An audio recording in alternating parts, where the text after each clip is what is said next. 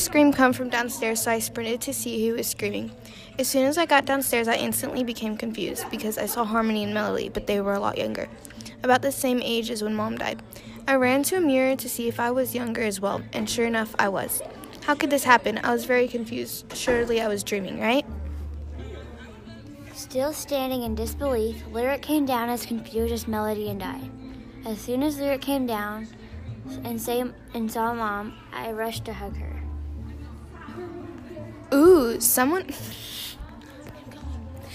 is happy this morning, Mom said.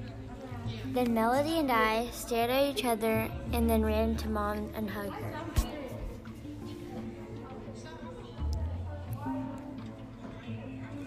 Did y'all have a good dream or something? Because usually you guys are never this excited to see me in the mornings. I then realized that the clocks were messed up last night. We just traveled back in time. Harmony had a weird look on her face, so I asked her, "What's wrong, Harmony?" No reply, just a look of confusion on her. After we gave Mom a hug, Lyric, Harmony, and I went into the living room. Guys, I think I know what was happening. What? So, there was something wrong with my clock last night, so I just ignored it. And then I woke up this morning to a scream, and then I saw Mom and I noticed that we were younger. So I think we traveled back in time, somehow, and we need to try and keep her from dying. It all sounded so crazy to me. Traveling back in time. Are you sure? I asked Melody. Positive. She sighed. We all sat in silence for what had felt like forever. Finally, I said, "We can't let Mom out of our sight. She could just disappear now, for all we know." True, Harmony replied. We need to come up with a plan. Mom is probably going to die sometime this week, so we need to prevent that from happening, I told my sisters.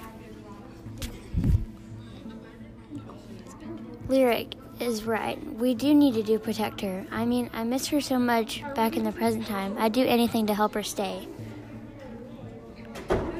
We all agreed on the plan that we wouldn't leave her. Mom came back into the living room and told us. I will be right back, girls. I have to go do something for my job. All three of us looked at each other. No, Mom, please don't go. We all yelled at the same time. Mom then looked confused and said, "Okay, I won't go then." She then left the room, and we all looked at each other with a look of relief. Yes, we did it, Not quite yet. said Harmony. There has to be a lot more to do than just telling her not to go. I couldn't think of what we had asked. We had to do next step, so I asked, "We have to figure out what her job is and who works with her." Then I remembered, one time Mom was on a phone call, so I decided to spy on her. She was saying something about a secret agency. Juliet, the maid, came into the living room and had a look of confusion on her face. What are you three up to? Said Juliet.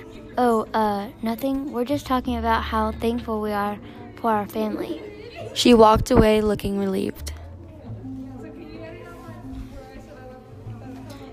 That was a little strange. Do you guys think that she has something to do with Mom's death?